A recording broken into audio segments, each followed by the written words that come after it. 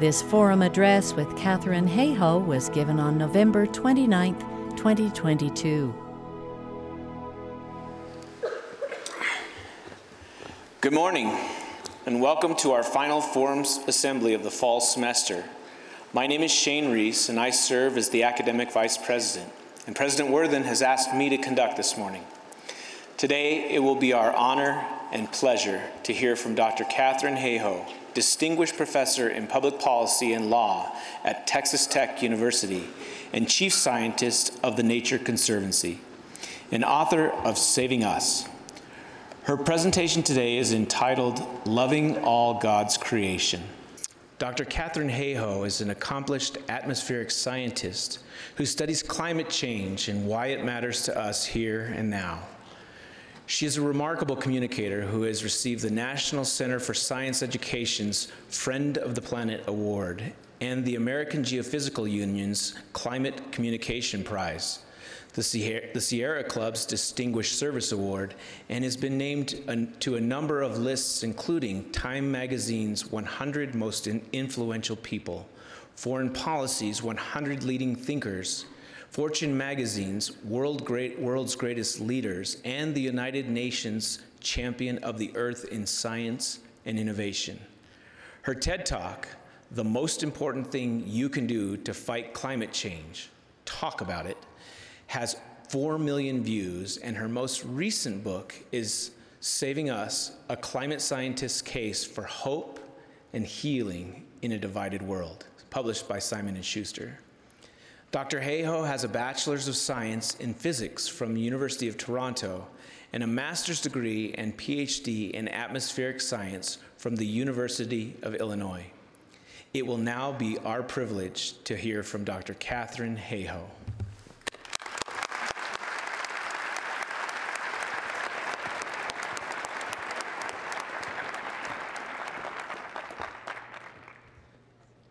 Thank you so much. It's such a pleasure to be with you here today. I am a climate scientist. I study how climate change affects the air that we breathe, the food that we eat, the water we drink, and all of our infrastructure on which our lives depend.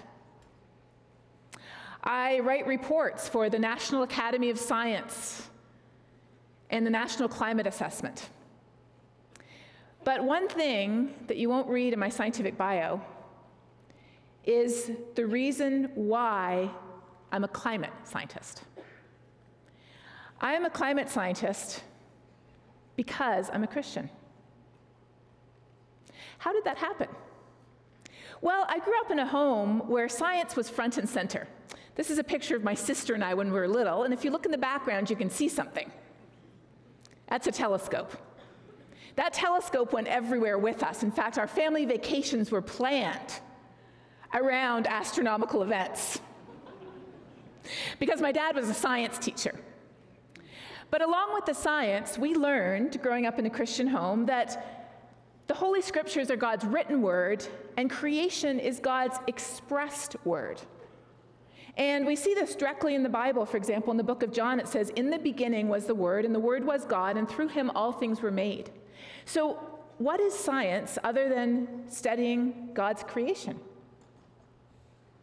So it's no surprise that as I grew up and went to university, here's a picture of me when I was in university, I started studying astronomy and physics. And in fact, what you're looking at there on my t-shirt is the development of galaxies. Yes, that was a thoroughly nerdy science t-shirt. But what I want you to notice in this picture is not what I'm wearing, but rather what the background is showing. In the background, you can see that I'm not in my home country of Canada. I'm in a different place, the country of Colombia, where we moved to when I was 9 years old, where my parents served as missionaries for a number of years. And growing up in Colombia, you see the world in a different way, and many of you have that experience growing up in a country that is not the United States or Canada. You see that when disasters strike, When you're living in a home that's made out of tied cardboard boxes that you collected or a few bricks that you were able to purchase, when disaster strikes, it can be devastating. When drought, when rainfall, when storms hit, thousands of lives are lost. Hundreds of thousands of homes are destroyed. And so when I was studying astronomy and physics, I needed an extra class to finish my undergraduate degree.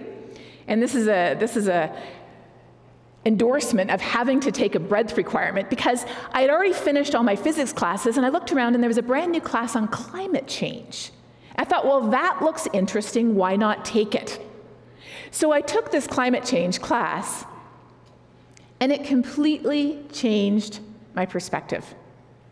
In that class, I learned that climate change is a threat multiplier. It is the hole in the bucket. Whatever issue we're concerned about, whether it's poverty, whether it's biodiversity loss, whether it's hunger, whether it's injustice, whatever issue we're concerned about, climate change is making it worse. And I learned that these impacts affect us all, but they don't affect us all equally. If we look at the natural environment around us, headlines just from the past year show that salmon are getting cooked, and they don't mean it to eat, by climate change. 65% of the insects on Earth to become extinct. Climate change is the top threat to biodiversity. And when I connected this with what I believed, the connection is clear. In the very first book of the Bible, Genesis, in chapter 1, it says, God spoke and said, let us make human beings in our image, make them reflecting our nature, so that. Did you know that there's a reason there? We learn in Sunday school that we were created in God's image, but there's a reason for it, and that reason is very clear, so that we can be responsible for every living thing that moves on the face of the earth. This is our God-given responsibility. And when we look at the headlines today, we are not fulfilling that responsibility.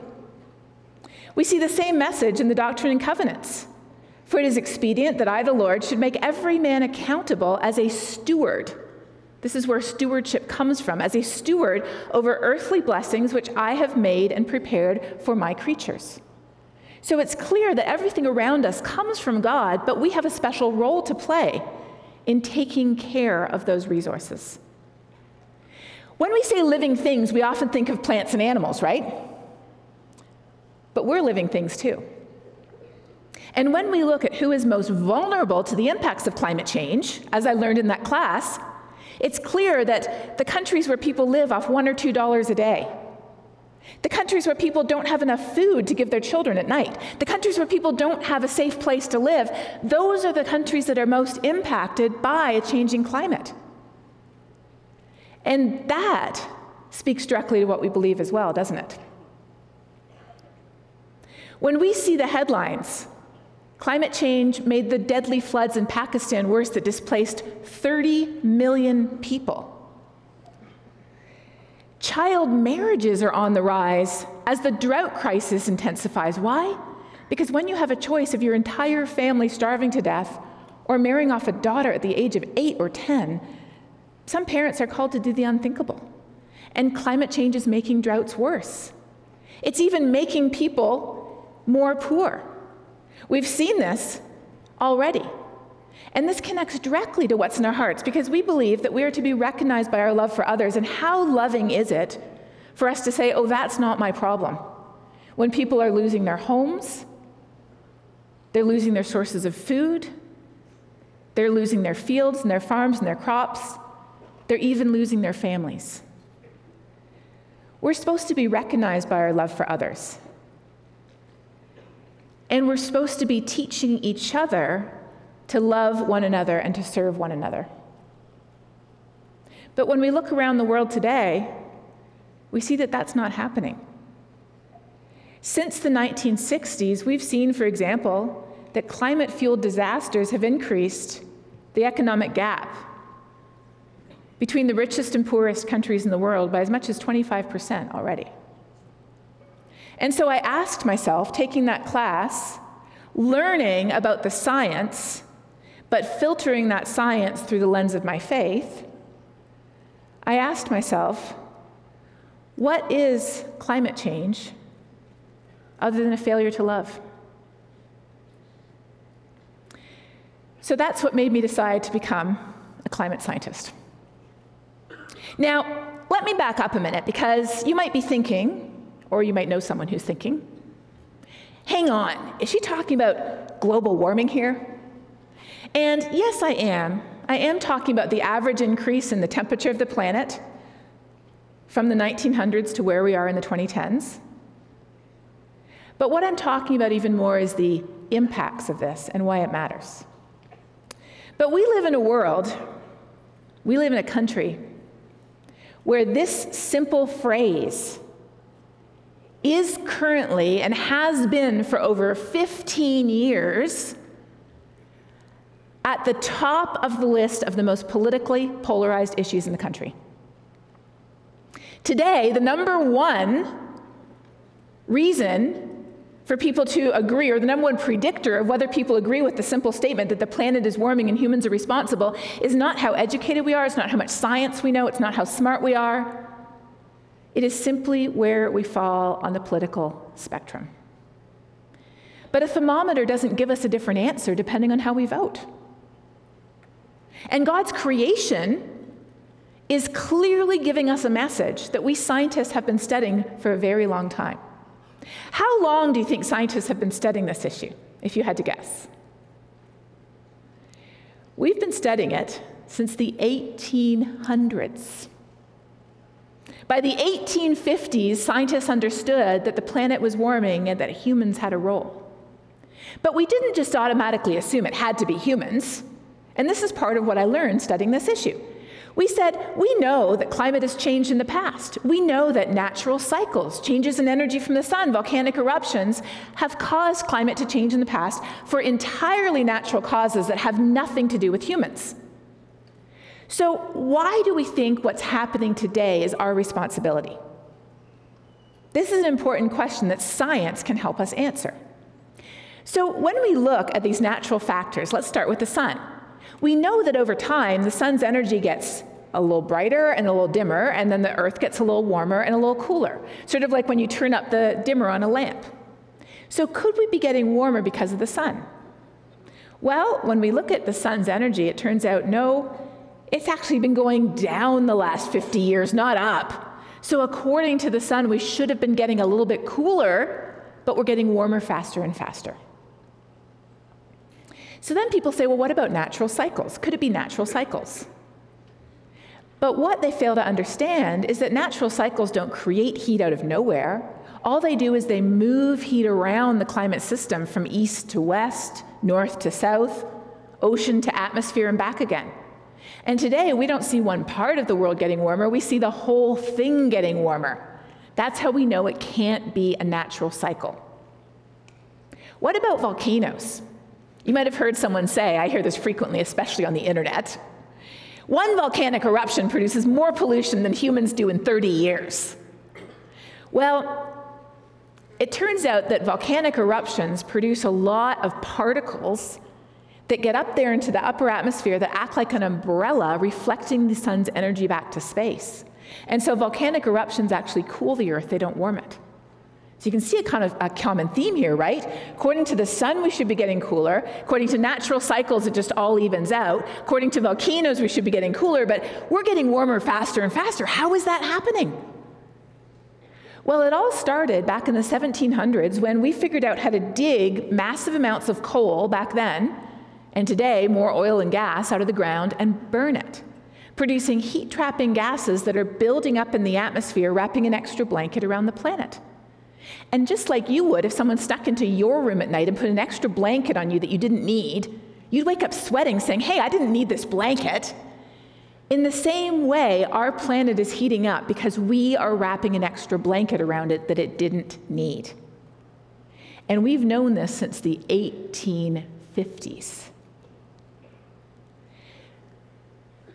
But then people might say, okay, so there's an extra blanket and the world's getting warmer, but it's only warmed by, 1.1 degrees Celsius or almost 2 degrees Fahrenheit. That's nothing. I mean, there's a bigger temperature difference in here to outside than 2 degrees. But what we fail to realize is that the temperature of the entire planet over the history of human civilization on this planet has been as stable as that of the human body. Over the course of human civilization, our temperature has gone up and down by a few tenths of a degree, just like your body temperature goes up and down by a few tenths of a degree over the course of a day if you measure it. But what happens if your body temperature goes up by 2 degrees? You feel achy. You might take some medicine. You might consider calling the doctor. You don't feel well. And that's exactly what's happening to our planet. It is running a fever, and we are seeing the symptoms of that fever all around us. So we as humans can't add up the temperature at every weather station around the world in our head and figure out, oh yes, it is going up. So even though this issue is called global warming, what I prefer to call it is what we humans see, what we humans experience here where we live. So rather than calling it global warming, I call it global weirding. Why do I call it that? Well, a couple of years ago, I was standing in line to pick my son up from Sunday school after church, and the man behind me said, "Do you mind if I ask you a question?" "Sure," I said. I mean, we're standing there anyways. Why not? He said, "Do you feel like the weather has gotten weirder?" And I thought about it for a second. I said, "Yes, I do feel like the weather has gotten weirder. In fact, I don't just feel like it, I know it has." And he said, "I knew it. I've lived here in West Texas for 30 years," he said, "and I can tell that something is different. It is not the same as it used to be. It is getting weirder." And so I thought to myself, isn't that the perfect description of what we see happening? Whether you live here in Provo, whether you live in Salt Lake City, whether you're from a different part of the world, don't you feel like things are getting weirder? Well, they are, and let me explain exactly why and how. So this is what I also learned when I studied the science, that wherever we live, it's as if we have a set of weather dice. And we always have a chance of rolling a double six, a drought, a storm, a heat wave, a wildfire. We've had these types of extreme events forever, naturally, right? I live in Texas where we had the Dust Bowl in the 1930s. This picture was taken not very far north of where I lived for many years in Lubbock, Texas. Also in Texas, they had the Galveston hurricane, which remains the deadliest hurricane to hit the United States because people didn't know it was coming, and so they couldn't get out of the way. And that was in 1900. So you might say, okay, so these terrible things happened before. Where does climate change come in? Well, it comes in because we have these natural weather dice, and we always have a chance of rolling that double six. But as the world gets warmer decade by decade, it's sort of as if climate change is sneaking in and taking one of the numbers on this dice and turning it into another six. And then it's taking another number, turning it into a six, and then it's taking one of the numbers and turning it into a seven. And then they're saying, hey, I live in the city of Houston, and we just had 3 500-year flood events in 3 years? That's not a 500-year flood event if you have one a year. That's global weirding. And that is exactly what we're seeing around the world. Storms, floods, droughts, hurricanes, they're all naturally occurring events, but they're being supersized in a warmer world. Let's take hurricanes. Where do they get their energy from? They get their energy from warm ocean water, and so do typhoons and cyclones. Same storm, different names depending on where you are in the world. Remember I talked about how we have that extra blanket we're wrapping around the planet? Over 90% of the heat being trapped by that extra blanket is going into the ocean. And guess what that heat's doing in the ocean? It is powering stronger storms. Have you ever taken a hairdryer from the US over to Europe and plugged it in? If you haven't, don't. Bad idea. Why? Because there's a lot more current over there and it will fry your hairdryer. Well, that's exactly what we're doing with hurricanes. Hurricanes are plugged into the ocean, and there's so much more heat in the ocean today than there was 50 or 100 years ago. What do you think is happening to the hurricanes? They're getting stronger. They're intensifying faster. They're dropping way more rain on us than they used to 50 or 100 years ago. That's global weirding. What about floods? We've always had floods, But warmer air holds more water vapor. And so when a storm comes along today, as it always does, there's more water vapor for that storm to sweep up and dump on us than there was 50 or 100 years ago. That's why floods are getting worse. What about droughts? You might say, hey, you can't have your cake too. I mean, floods and droughts, they're both getting worse? Yes. Why is that? Well, what if a storm doesn't come along? Then more water is evaporating, but it's not being dumped on us. And so the hotter it gets, the more we have these high pressure systems that direct storms away from us. And so when a drought comes, our droughts are stronger and longer than they used to be. So you get all your rain dumped on you, and then you get a drought, and then you get rain, and then you get drought. And that's the opposite of what we want for our water resources, for our food and our crops. And then there's wildfires burning greater area. Now, most of the wildfires in the US are the result of accidental human ignition. Somebody leaves something plugged in the shed that they shouldn't have. Somebody dumps a load of burning trash into the dry brush, which they shouldn't have. Somebody sets off gender reveal party fireworks during a drought, which they shouldn't have. These are all real examples, in case you're wondering. So where does climate change come in? Well, imagine that you drop a match into a pile of green, wet wood. What happens? Not much, right? Imagine if you drop a match into a pile of bone-dry kindling that's been baking in record-hot temperatures for days. A huge fire. That's where climate change comes in, and that's why we're seeing that our wildfires are burning greater area. In the 1980s, across the whole United States, there was on average one new weather or climate-related disaster every 4 months. So every 4 months in the 1980s, we would have a big disaster, a hurricane, a wildfire, a big drought. By the 2010s, we were having one every 3 weeks.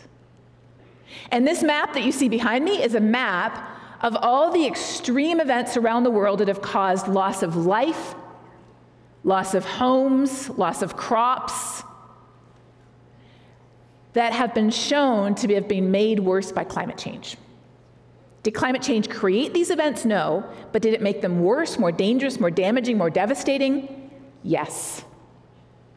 And so you can see when I learned this, I thought to myself again, what is climate change other than a failure to love?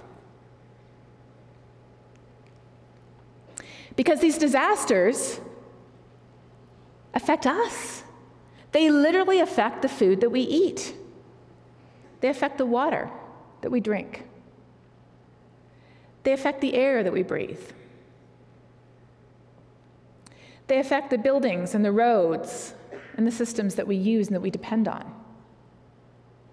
They affect every aspect of our lives. And so when people say to me, are you telling us that we need to save the planet? My answer is no. The planet will be orbiting the sun long after we're gone. Who we need to save is quite literally us. And by us, I mean us humans and all of the living things that share this planet with us that we have a God-given responsibility to care for. Because we cannot orbit the Earth without the resources this Earth provides. How would you breathe without our planet? Where would we get water? What would you eat? And where would God's creation live? So we need our science to tell us that it's real, it's us, and it's serious. And this is what I learned. But what do we do about it? That's where our faith comes in. We need what's in our heart, not just in our head, to tell us why it matters and what we can do about it. And so from the very beginning, when I decided this is what I needed to do, until this very day when I stand before you, I'm convinced that the most important thing we need to do is to connect our heads to our hearts, to connect what we know to why it matters and what we can do about it. And when I do this, I look again to the Bible for guidance. And one of my favorite verses in the Bible has nothing to do with creation nothing to do with the world, doesn't even have to do with people in general, but it's about our own attitudes and our own responses.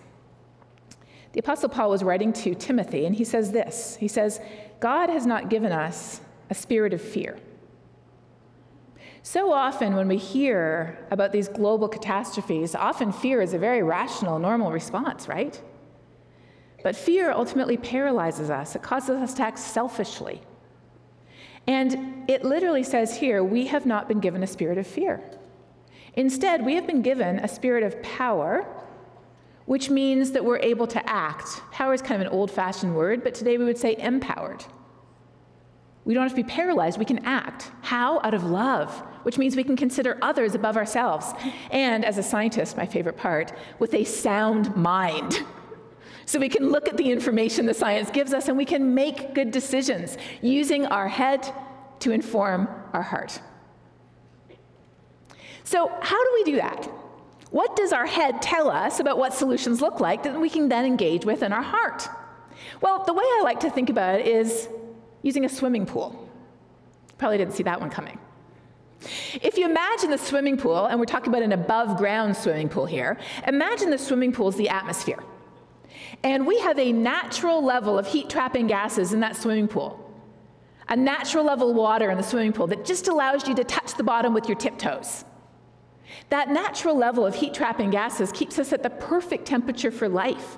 But at the beginning of the Industrial Revolution, we stuck a giant hose in the pool, and we've been turning it up every year. So what do we have to do? We have to do three things. This is what our head tells us. Number one, we have to turn off the hose. That just makes sense, right? Number two, our pool has a drain. We have to make that drain bigger. How do we do that? Well, it turns out that nature wants to help. Nature would love to be taking all that carbon out of the atmosphere and putting it back in soils and forests where we want it. But we have to do one more thing. The level of water is so high now, our toes don't touch the ground. So we have to learn how to swim, and we have to help others do that too. So what do these solutions look like in practical terms? How can we turn off the hose? One way to turn off the hose is through not being so wasteful. We waste 50% of the food we produce, which then decays and produces heat-trapping gases. We waste 67% of the energy that we produce, and we could turn our waste into something we could use. So this is a picture from Africa where they're taking human waste and they're using it to produce biogas to produce energy. We can retrofit our buildings, we can put insulation in our homes, we can make sure that we're not wasting our food, or if we are, with our food waste, we're actually doing something with it and using it. All of these are things we can do to turn off the hose. How else can we turn off the hose? Through clean energy. Did you know that there's 700 million people around the world who don't have access to any form of electricity? And electricity is highly correlated with human well-being. The number one thing that would lift people out of poverty is access to electricity. And after that, access to education. And after that, access to healthcare. So in many countries around the world where these 700 million people live, they don't have coal or gas or oil. But they have a lot of sun and they have a lot of wind. So by turning off the hose, we can also invest in lifting people out of poverty. And that's not just on the other side of the world. We can do that right here as well. Churches, rural communities, even mining facilities are being powered these days by clean energy. So that's the hose. Now let's talk about the drain. How do you make the drain bigger? One of the biggest ways we can make the drain bigger is through protecting and restoring nature. Coastal wetlands, forests, peatlands. Anything that grows takes up carbon from the atmosphere. And it provides habitat, and it filters our air, and it cleans our water, and it provides places for us to go and spend time in nature. But it's not only about nature. It turns out that smart farming is also a great way to put carbon back in the soil, where it's an incredible fertilizer. There's so many solutions for every part of what we do that all help with making that drain bigger or turning off the hose. But we also have to help people learn how to swim. What does that mean? We have to build resilience and help them adapt. One of my favorite solutions has to do with cities. As you know, it's getting warmer. Heat waves are getting a lot stronger. I live in Texas where we had days over 100 degrees. And in low-income neighborhoods in big cities, those low-income neighborhoods can be up to 15 degrees Fahrenheit hotter than high-income neighborhoods in the same city thanks to lack of green space and tree cover. And that has a huge impact on people's health and on their power bills. In fact, many people can't even afford to pay their power bills during a heat wave. So one of my favorite solutions is to green low-income neighborhoods. What does that do? Well, it provides tree cover during heat waves that cools down the neighborhood. It also provides green space to soak up floodwaters, because often low-income neighborhoods are located in flood zones because nobody else wants to live there. It provides places for people to go and take their kids and be outside. Those trees filter the air and clean up the air quality, which is usually very poor in low-income neighborhoods because they're located next to highways or factories where nobody else wants to live. And, of course, it provides habitat as well. You can have a pollinator garden. So I love the fact that using nature to help soak up water, prevent flooding, filter our air, cool down our cities, is both learning how to swim and adaptation, but it's also turning off the hose and it's making the drain bigger. I love these win-win-wins, and when we look at climate solutions, there's so many win-win-wins. Our climate solutions can also give us cleaner air and cleaner water. They can also protect us from disasters. They can also improve our physical and our mental health. They can provide more affordable energy, not less. They can reduce our inequalities, create healthy ecosystems and foodscapes, and they can give us a safer world.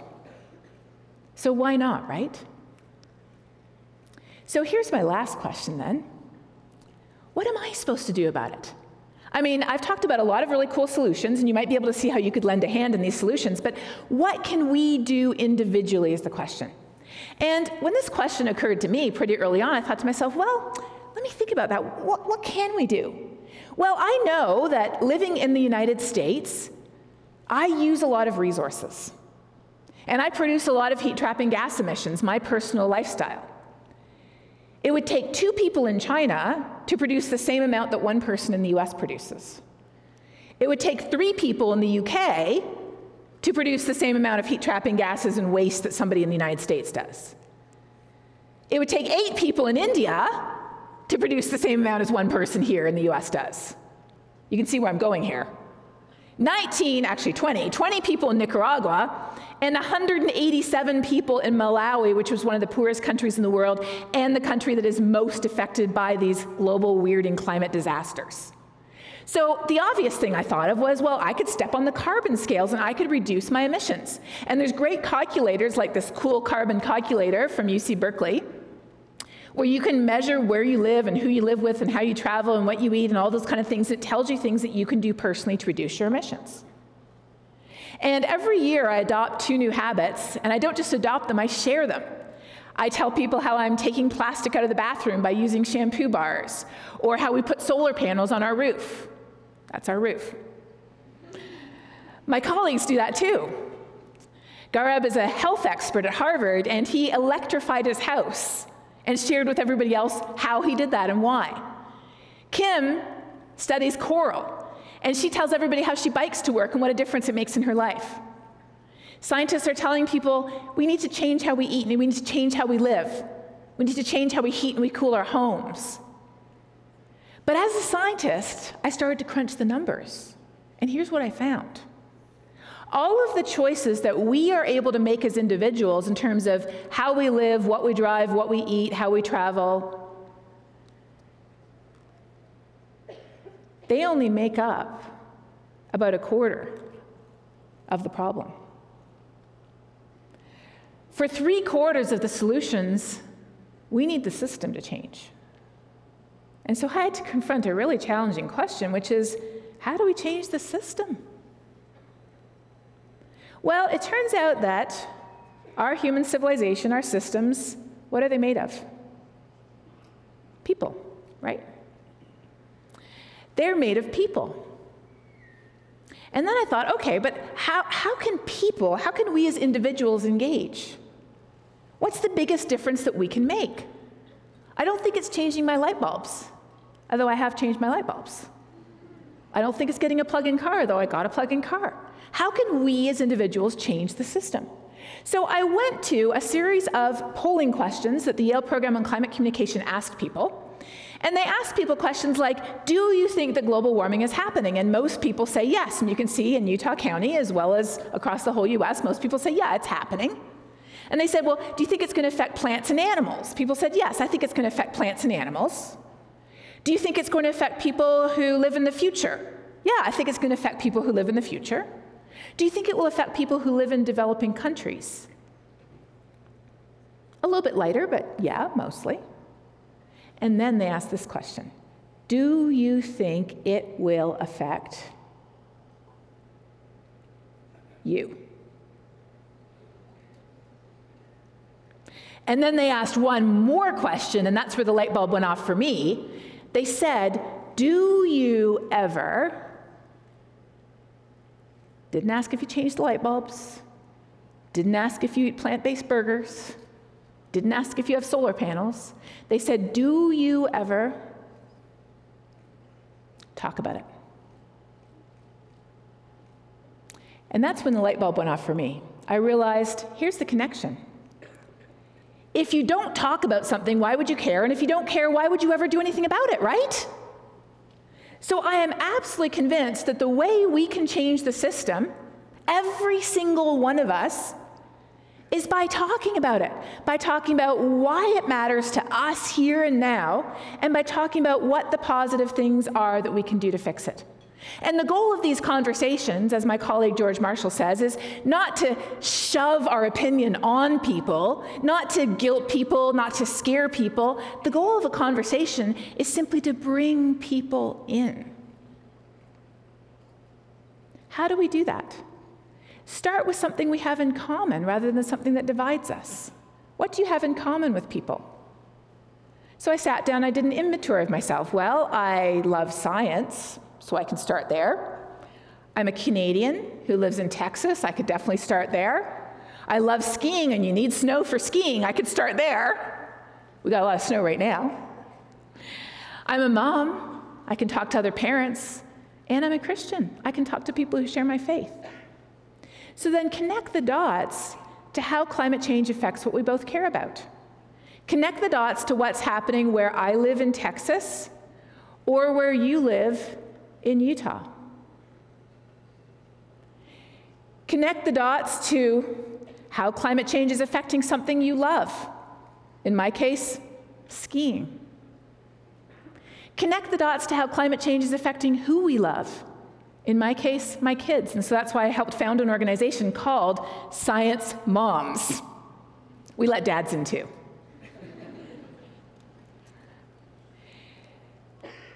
But most of all, connect the dots to what matters most to us.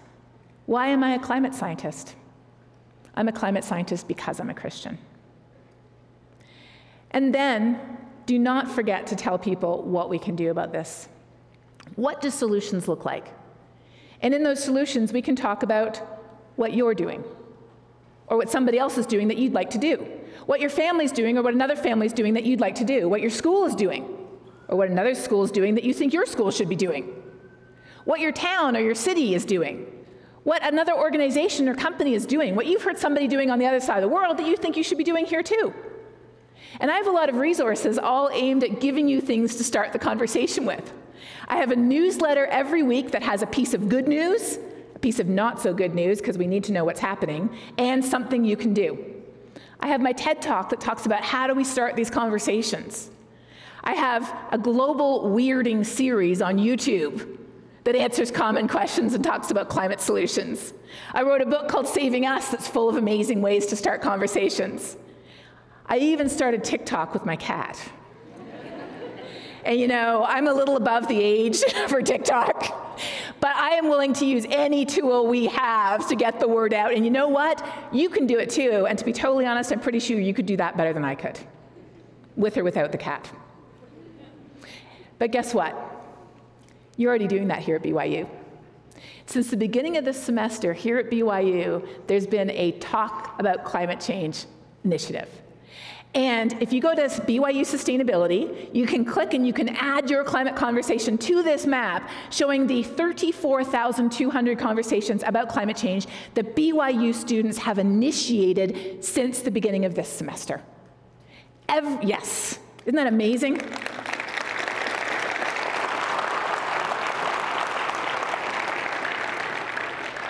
Every one of those conversations is connecting the head to the heart, to the hands, talking about what we can do and why we're doing it. Because here's the bottom line. The bottom line is clear. Caring about God's creation, which includes people and other living things already being affected by climate change today, it is a genuine expression of our faith. It is a faithful acceptance of our responsibility, and it is a true expression of God's love. And I feel like the bottom line is simply that the only thing that counts is when our faith expresses itself through love. So when I think about climate action, when I think about climate conversations, when I think about talking about why this matters and what we can do together, the best way I think about it is it's about loving our global neighbor. Thank you.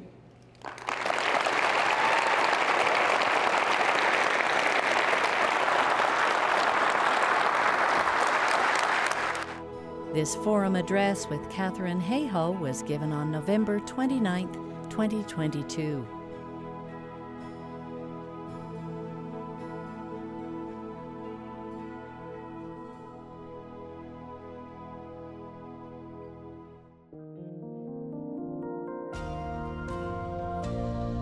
BYU Forums are a production of BYU Broadcasting.